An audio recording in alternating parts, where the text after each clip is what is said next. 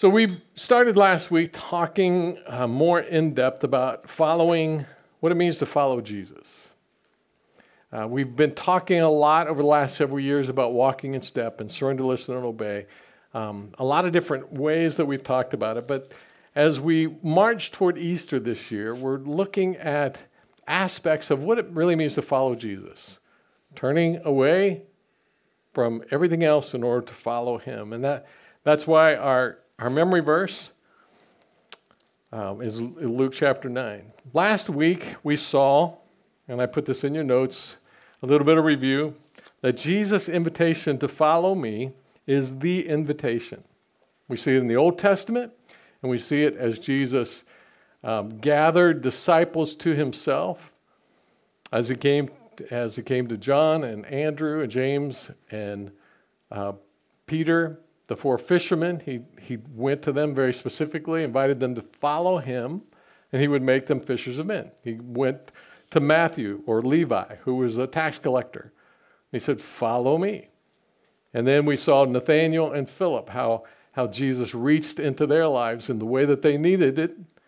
And he said, follow me and follow me. And then our memory verse says, if anyone would come after me. So he's talking to a larger group of people. It is the invitation. The Christian life is about following Jesus. It's about mission in the context of relationships. And so it's about when Jesus says, come follow me, he's not just saying, come be my friend. He's saying, come make me Lord and work for my purposes. And so it's about mission in the context of relationships. It's about training to be with Jesus, to become like Jesus, and to obey Jesus' orders. And then we talked for a few minutes, and we'll come back to this in the coming weeks, about how it requires intentional time with Jesus, and alone, but also with others. So Luke 9:23, if anyone would come after me, let him deny himself, take up his cross daily, and follow me. So we're trying to get a little more understanding of what that means. Because I think in an affluent culture, it's hard to really get our minds around what it means to deny ourselves. And to take up our cross, to sacrifice. And then to walk in step with Jesus. So we're trying to dig in and see what that looks like. As so often happens, I had in mind what I thought I was going to talk about today, and I just felt nudged by God to go a little bit different direction, and that is that following Jesus is a group experience. It's a together experience. When I take stock of my life, and so I was at a conference this week sponsored by the Ignite organization and Ken Love that I've talked about some. And as we gathered, and some of the people that I knew, good friends, other people are new friends. But I noticed as we gathered and we began to talk about our lives and get to know each other, I found myself talking about the moments when God had really worked in my life. And without exception, God had used other people to make a difference. I found myself talking about the pastor that I had when I was in high school, who somehow saw something in me, and about all the hundreds of the people in our congregation, somehow he took an interest in me, and he encouraged me, and he gave me opportunities, and he walked alongside, and he made a difference, and God used him to transform my life. I found myself talking about others who had been a part of my life. And it was kind of not an aha moment, but just a strong reminder that when God works, it's almost always through other people. And I think it would, if we had time, it would be a powerful, inspiring, encouraging, perhaps even transforming experience to let everybody in this room share just one time when God used somebody else to transform their life in some way. I think we would walk out with just lifted with joy. Because there's something about hearing the stories of God and how God uses other people. And then I got to wondering, then why is it that when I think about surrendering to God and allowing Him to use me in different ways, I always catch myself thinking it's me and Jesus. Why in the world, when I take stock of my life, I immediately go to the people who have affected me, people God had used, that the Spirit of God has worked in. Some of them don't even know that they did it. And I take stock and I realize that God has been using people to transform my life. But then when I think about spending time with God and growing in God and experience Him, my immediate thought is me and Jesus. In fact, there's an old song that says, He is all I need. He is all I need. Jesus is all I need. And I think back on that and going, well, if you're talking about salvation, okay. But that's not biblical. It's not biblical because God calls us to Himself. And so what we see is last week. Think about the scriptures from last week. Jesus walks along and He sees Peter and He says, Peter, what are you doing? Fishing. We fished all night, didn't catch anything. Now we're just mending our nets. And He preaches a great sermon. Then He tells Peter, let's go out, go fishing again. Peter resists because it's not the time to fish. And this is a carpenter telling a fisherman how to fish, but Peter does it. And then he has this incredible catch of fish that he has to have his partners bring their boat over to the point where they're sinking. And Jesus, and he falls to his knees, recognizing the power of God. And then He says, come, follow me, and I will make you fishers of men. We read that as talking to Peter. You know who He's really talking to? All four of them. And they become Peter, Andrew, James, and John, 4 of His 12 disciples. It's in the context of relationships. Why did he gather? And then He gathers 12. He gathers Matthew, we talked about, Philip, Nathaniel, Bartholomew, a couple others, and He gathers it. But He's got a whole lot more of them along the way until He picks out 12. And then they began to follow Him together. They experience Him together. And then, and we'll talk about more. So when we think about walking in step with the Spirit, it's together. And now maybe you don't need this sermon. Maybe you understand all of that. But let me challenge you. When you have your appointment with God,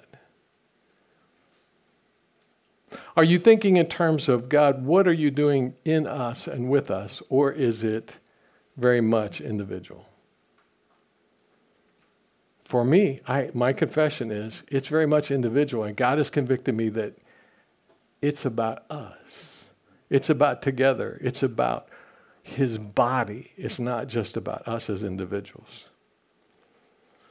So I want to talk this morning about together. Following Jesus as a together lifestyle. And for me personally, and maybe for you, there's so much more to this together connections than we realize. It's so much deeper. It's so much broader.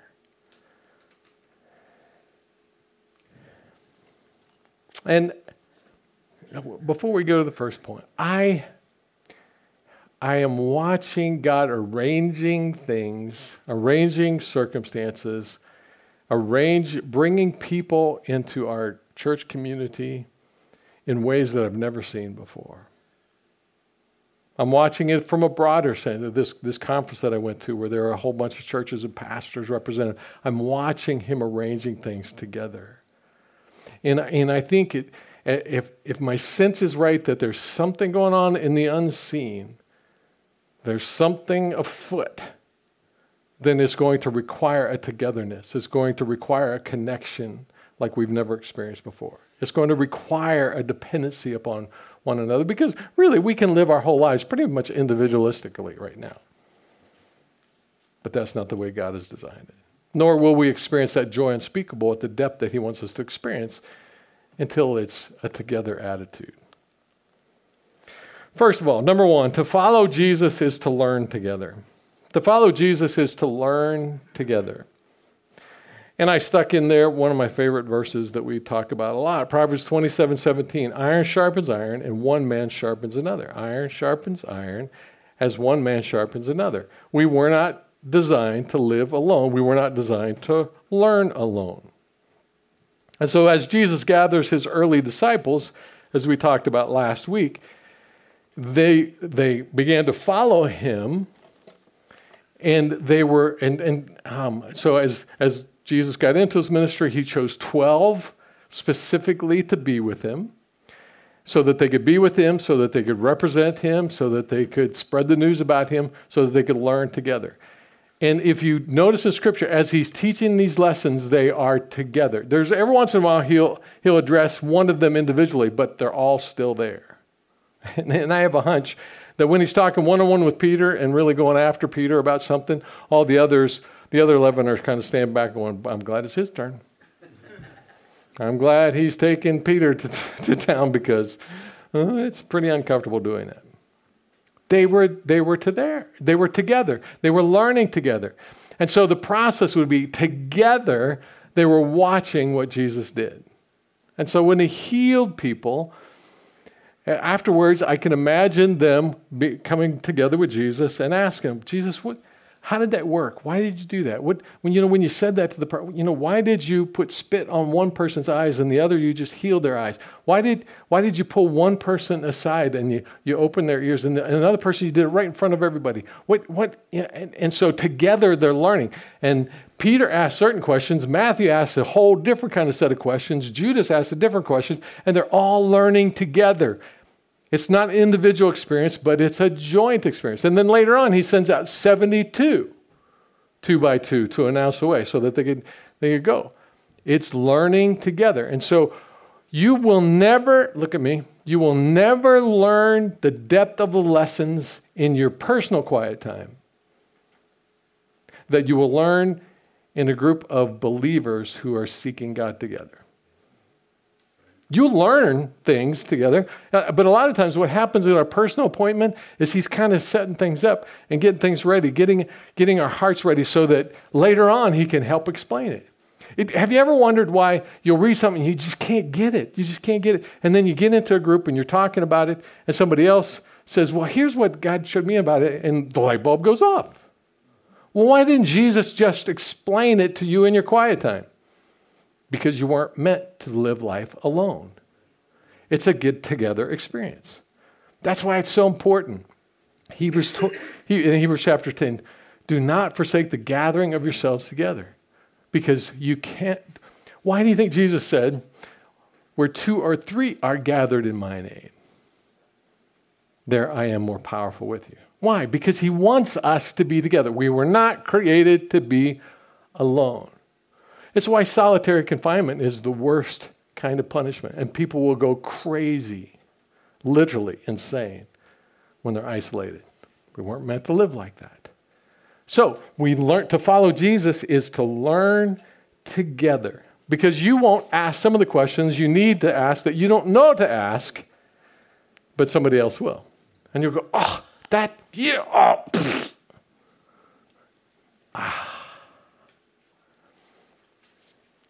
Number 2, to follow Jesus is to work together for his mission.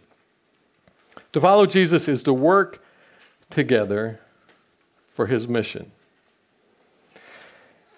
Have you ever noticed that when Jesus was on earth, even when he was walking in a fully human body, he was still using other people to accomplish his work? He was, as a way, it was a part of training, it was a part of teaching, but it was also a part of experiencing the life that he wants us to have. And so, he sent out the 12, 2 by 2. Cast out demons, do miracles, announce the kingdom of God. And he sends out 70 or 72 later. Same thing. He was getting people ready for his coming. One of my, I got a lot of favorite scriptures. Have you ever noticed? Well, one of my favorite stories in the New Testament is one time Jesus is teaching, and the crowds are there, and his disciples come to him and say, Jesus, you got to send these people away because there's no place to eat, and they're all getting hungry and tired, and they're gonna drop on their way home if you don't. And remember what he says to them? You give them something to eat. You give them something to eat. Now, could Jesus have just said, ta-da, and there would have been a basket in front of every person? He could have, but he didn't. He said, you give them something to eat. Why did he do that? Because way back in the Garden of Eden, what we've been learning through Supernatural is that he created us to be co-laborers with him on earth. That's his point. Because there's satisfaction, there's joy in serving with him all together. And so did he say, okay, the 11 of you just kind of sit over there and I'm going to have Peter distribute the food? No. All 12 of them began to distribute the food. Why?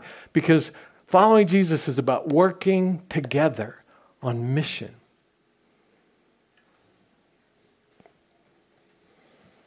It's about working together. And I refer to the demoniac from the Gadarenes. When Jesus cast out the legion of demons, and he wanted to go with Jesus to the other side. He wanted to crawl in the boat and go with Jesus. And he says, no. You stay here and tell how much the Lord has done for you. And later on, when Jesus returns to that area, there are crowds ready for him. Why? Because of the story that he told. Following Jesus is learning together, working together for his mission. Turn in your Bible to Matthew chapter 5, verse 13. Matthew chapter 5, verse 13. This is the very beginning of the Sermon on the Mount after he goes through the Beatitudes. He says, here's what you are to be about. And just as I've said before, let me just remind you that when you see the word you in the New Testament, almost always it's plural. But we interpret it almost always as singular. And so here's what he says. You, being the church, are the salt of the earth. But if salt has lost its taste, how shall its saltiness be restored? Boy, we could pause and camp there for a moment. Camp. It is no longer good for anything except to be thrown out and trampled under people's feet. You, plural, are the light of the world. A city on a hill cannot be hidden, nor do people light a lamp and put it under a basket, but on a stand, and it gives light to all in the house. In the same way, let your light shine before others. Let your light shine, plural, let your light shine before others, so that they may see your good works and give glory to your Father who is in heaven. At the end of Jesus' ministry, he'll say to his disciples, by your love, they will know you are my disciples. Your love for one another, they will know. And that's exactly what happened in the book of Acts. People were amazed at how they love one another. To follow Jesus is to work together for his purpose, for his mission. Flip over to 1 Corinthians chapter 12, beginning with verse 12. 1 Corinthians chapter 12, beginning with verse 12.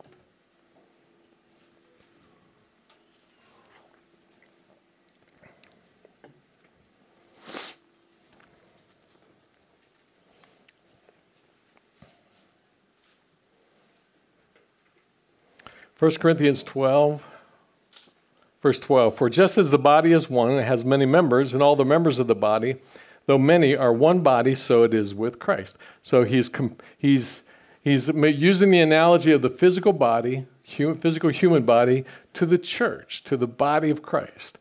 Both the church at large, all around the world, and individual congregations. So he says, for in one spirit we were all baptized into one body, Jews or Greeks, slaves or free, and all were made to drink of one spirit. For the body does not consist of one member, but of many. If the foot should say, because I'm not a hand, I do not belong to the body, that would not make it any less part of the body. In other words, we're supposed to work together as one body. And every part of the body is different, has different gifts, different personality, different abilities, different passions, but we fit together. And our tendency is to look at a part of the body that we admire and like and think that's an important part of the body and dismiss who God has made us to be. Well, and so he says, if the foot should say, I'm not a hand, the hand, they do everything. I can't be a hand, I'm just a foot. So I must not be really valuable to God. That's a lie from the devil. If you're a foot, we need you because we can't walk anywhere without you. Right? And don't let the toes get ingrown. Oh. And if the ear should say, because I'm not an eye, I do not belong to the body, that would not make it any less a part of the body. If the whole body were an eye, where would the sense of hearing be? If the whole body were an ear, where would be the sense of smell? But as it is, God has arranged the members in the body, each one of them as he chose. Now let me pause there, because at our business meeting, I said, I believe that God is gathering soldiers to New Song, people who aren't interested in fluff or just getting a nice feeling. He's gathering people who want to be serious about God, who want to be serious about being the church, who want to be iron sharpening iron, and to make a difference in this world. That's what I believe that God is doing, and I think that's part of why he's emphasizing this. We need each other, and God brings people to the body according to how he needs us to work. He goes on, but as it is, God has arranged in verse 18, God has arranged the members of the body, each one of them, as he chose. If all were a single member, where would the body be? As it is, there are many parts, yet one body. The eye cannot say to the hand, I have no need of you, nor again to the head, to the feet, I have no need of you. We need each other. And if you are missing, if you are not fulfilling what the part of the body that God wants you to fulfill, the body is lacking, the body is missing, and there's a vacuum. On the contrary, the parts of the body that seem to be weaker are indispensable, and on those parts of the body that we think less honorable, we bestow greater honor, and our unpresentable parts are treated with greater modesty, which our more presentable parts do not require. I wish I had time. But God has so composed the body, giving greater honor to the part that lacked it, that there may be no division in the body, but that the members may have the same care for one another. I was at the conference this week. The Ignite group was meeting. There were pastors from multiple different states, all different kinds of ministries, all different size churches. And it was one of the greatest experiences of my life at a conference because nobody cared about anything except worshiping God and cooperating with God and encouraging one another. It was incredible because there was just this sense of we just want to be what God wants us to be. We just want God to be honored. We want people to discover who God is. We want to help people walk in step with God's Spirit.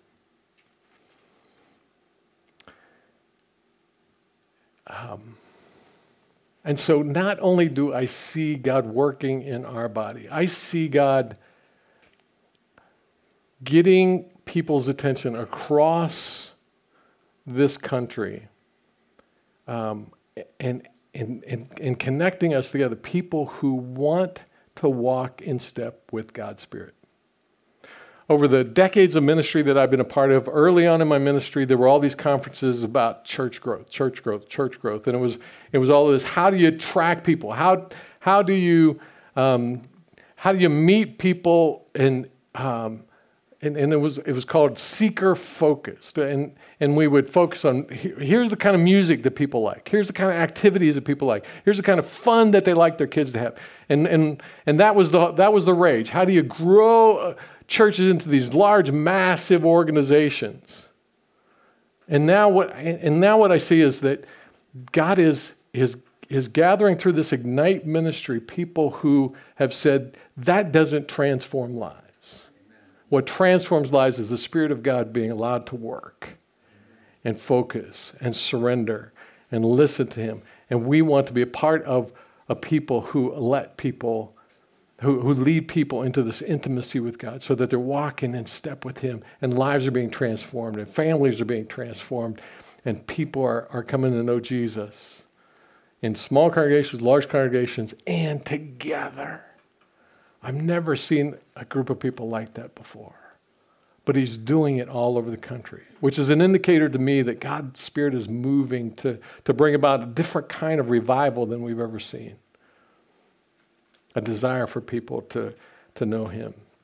That there be no division in the body, but that the members have the same care for one another. And here it is, if one member suffers, all suffer together. And so if there's somebody hurting in the New Song family, we hurt with them. We come alongside them. We care. When we've had deaths in our family, you guys just, are you okay? Is there anything we do? Can we pray for you? And I've watched it. But now I see it happening. So all the stuff that's happening in Ukraine, I've watched an outpouring of Christian care that I haven't seen in other crises. God is moving to make this happen. If one member suffers, all suffer together. If one member is honored, all rejoice together. Now you are the body of Christ and individually members of it. God places people in His body as He sees fit. In His time, in His way. Number 3, to follow Jesus is to add value, to help, to bless others. To follow Jesus is to not be focused on myself, but to be focused on God, what do you want to do through me to help other people? Turn to Acts chapter 11, beginning with verse 19. So a couple of weeks ago, we mentioned Saul on the Damascus Road, and Jesus appears to him with this blinding light. He's blind and he's helpless. He's knocked to the dirt. He has to be taken by the hand into the city, and there he sits for 3 days.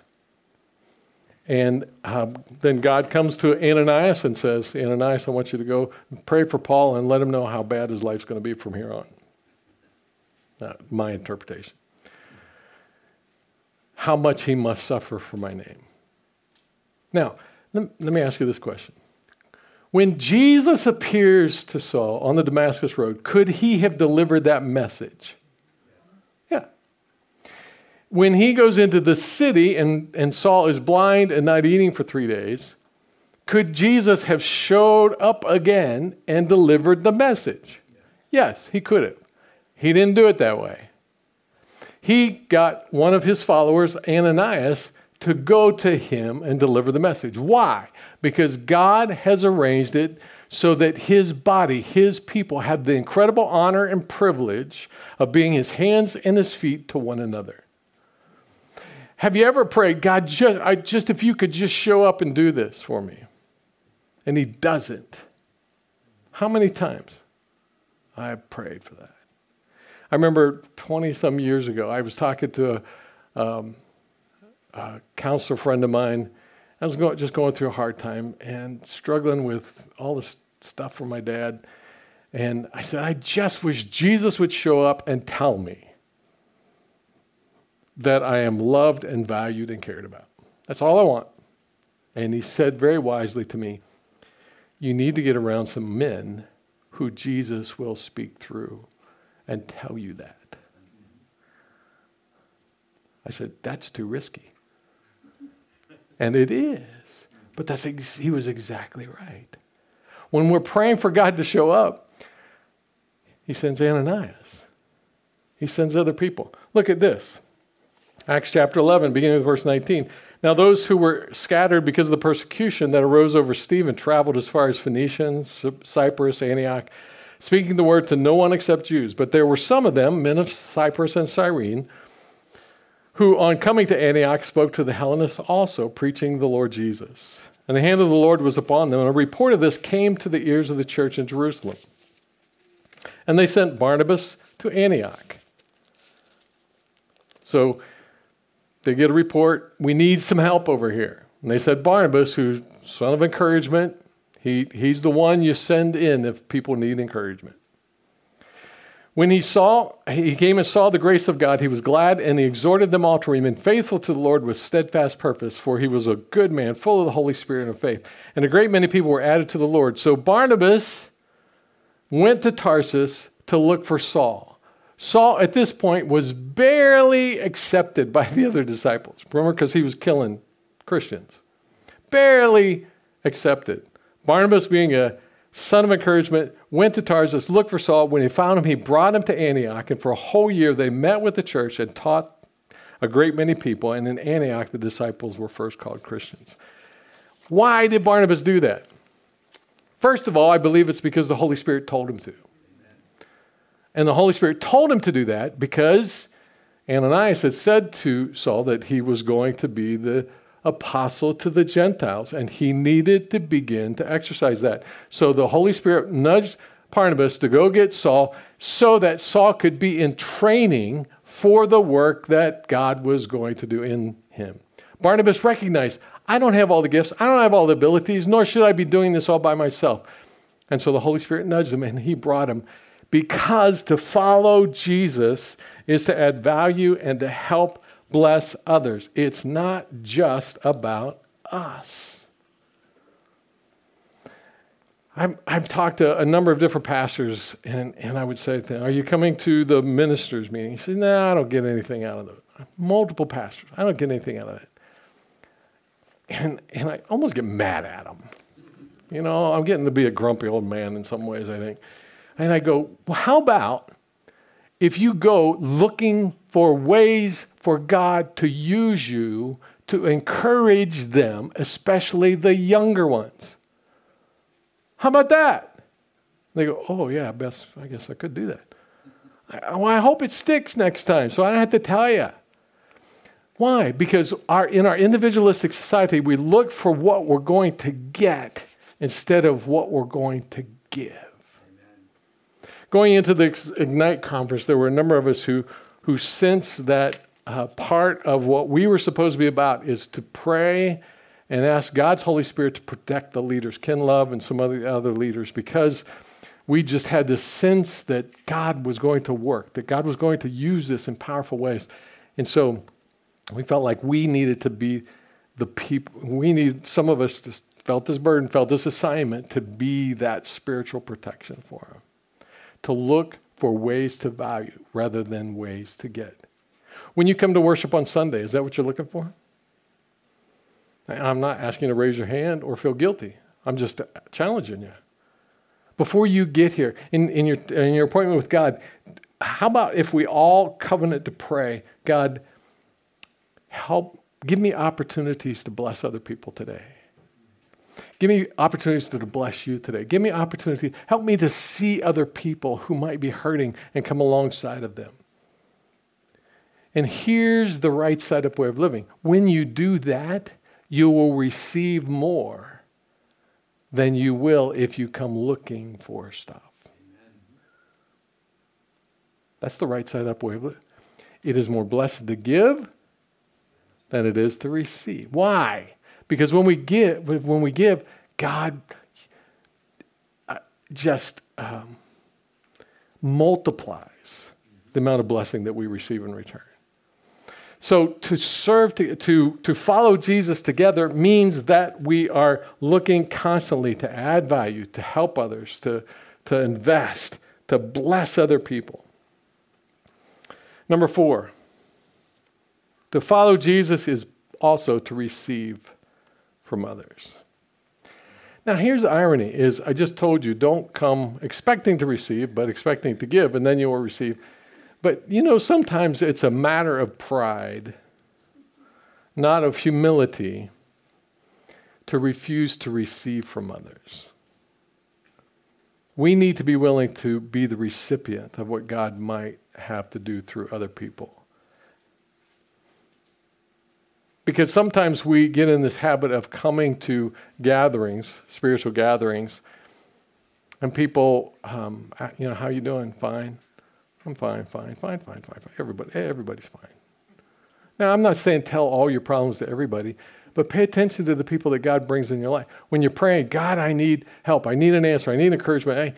Then when he sends it to you, pay attention and be willing to receive it. Philippians chapter 4, beginning with verse 10. Turn there. Philippians chapter 4, beginning with verse 10.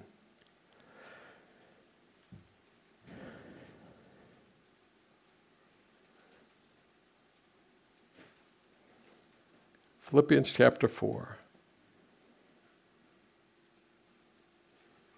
verse 10 says, I rejoiced in the Lord greatly, that now at length you have revived your concern for me.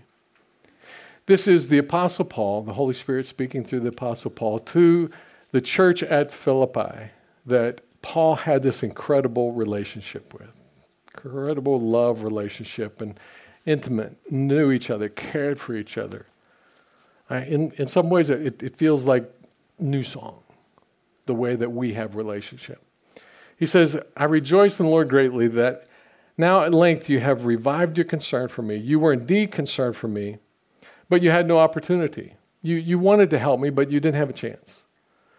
Not that I am speaking of being in need, for I have learned in whatever situation I am to be content. I know how to be brought low, humiliated, have nothing. And I know how to abound. In any and every circumstance, I've learned the secret of facing plenty and hunger, abundance and need. I've learned how to be content. I've learned to not put my hope in this world. So if I have nothing, God is there. And if all I have, if I'm alone in a prison cell, in solitary confinement, I know God is enough. God will be enough. God will care for me. God will be, but understand, that's not his ideal. That is not God's ideal. That's the exception. He says, I've learned to be content no matter what. I've learned to survive no matter what. I can do all things through him who strengthens me. Anybody recognize that verse? It's a life verse for a lot of different people. I have learned I can do all things through him who strengthens me. I could face any circumstance. Not that I can, leap tall buildings in single bound and stop bullets. And that's not what he's talking about. I can handle whatever circumstances come. And most people leave off the next verse or aren't even aware of it. Verse 14. Yet it was kind of you to share in my trouble.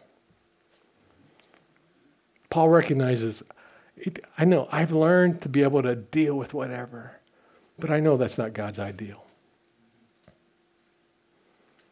And now you have partnered with me. You have sent me supplies that I needed. You have sent me prayers, encouragement that I needed. You've been there for me. That's God's ideal. To follow Jesus is to be willing to receive from others. I got to that conference, went a day early. It's been a wonderful day with a friend that I've had since I was a freshman in college. And that evening, some other people showed up, and there was a fellow by the name of Johnny Walters who was 2 years ahead of me in college. I knew of him, but I didn't know him. And he came into the lobby of the motel where we were at, and he knew everybody else in the circle. And he was greeting people, and I introduced myself to him. I said, we were in college together, but you didn't know me. I was a freshman. You were an upperclassman. And he said, oh, well, it's good to meet you. Next morning, we're a bunch of us were sitting around the same table, and he came in. And for some reason, he sat down beside me. Not instead of all the people they knew, he sat down beside me. And so we started talking, getting to know each other, just catching up, asking all the questions, where are you from, where'd you grow up, all that stuff.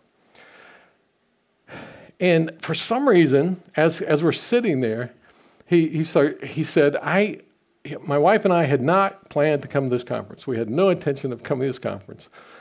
But God just told us to come. And I said, and he said, and part of the reason is because we're supposed to be praying for the leadership of this conference and other people. And I said, that's what I've sensed too. I've sensed the same thing. And I told him how I had sensed it. And I said, we need to covenant. We need to be bodyguards for Ken. We need to be spiritual. And then words came out of my mouth to reveal something that deep in my life, some struggles with family stuff that I don't share with people. It just came out. And as I'm sitting there, his eyes got really big. He said, say that again. And so I repeated it. He goes, that's my story too. And we began to talk about some things that he encouraged me and I encouraged him at levels that you only usually experience with people that you've known for decades. The Spirit of God in him, the Spirit of God in me.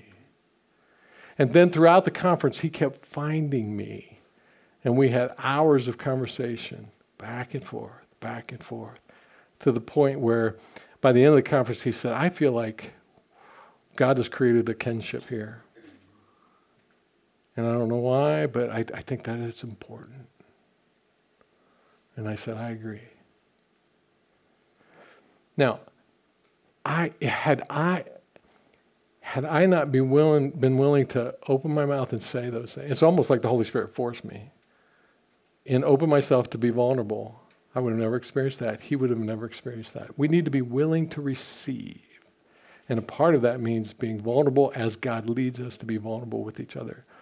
Because we are not designed to do life alone. And I believe in the days ahead it's going to require a deeper willingness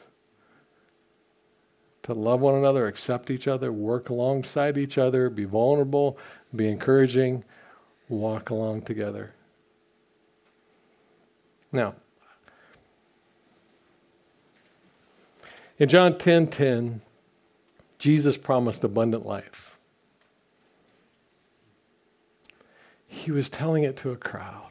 And I believe abundant life really comes when we do life together. Together. So I hope that word together sticks in your mind. And as you spend time with God this week, during your daily appointment, listen to what he might have to say to you about that togetherness. How he might nudge you to pray for somebody else and not just for yourself. To pray for people that he wants to bring to mind. And maybe he'll give you marching orders even to take action. When you're talking to other people, keep your antenna up to see if maybe they need a listening ear, or they need a prayer, or they need somebody to come along, or maybe they need you to share a little bit of your story in order to allow them to open up and hear from God. Would you bow your heads?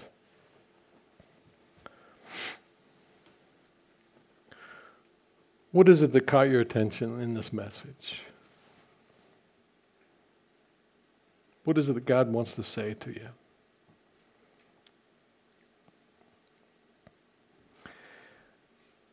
What does he want you, or why did he make that stand out to you? What was it that caused it to stand out? What is it that caught you?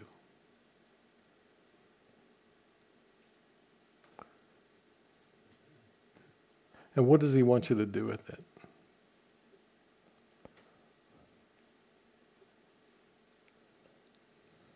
Again, I encourage you to take this message to your time with God each day and ask him, Lord, what is it about together that I need to hear from you? What is it about together that I need to do differently? How are you moving me to invest in other people's lives? How are you moving me to open myself to other people?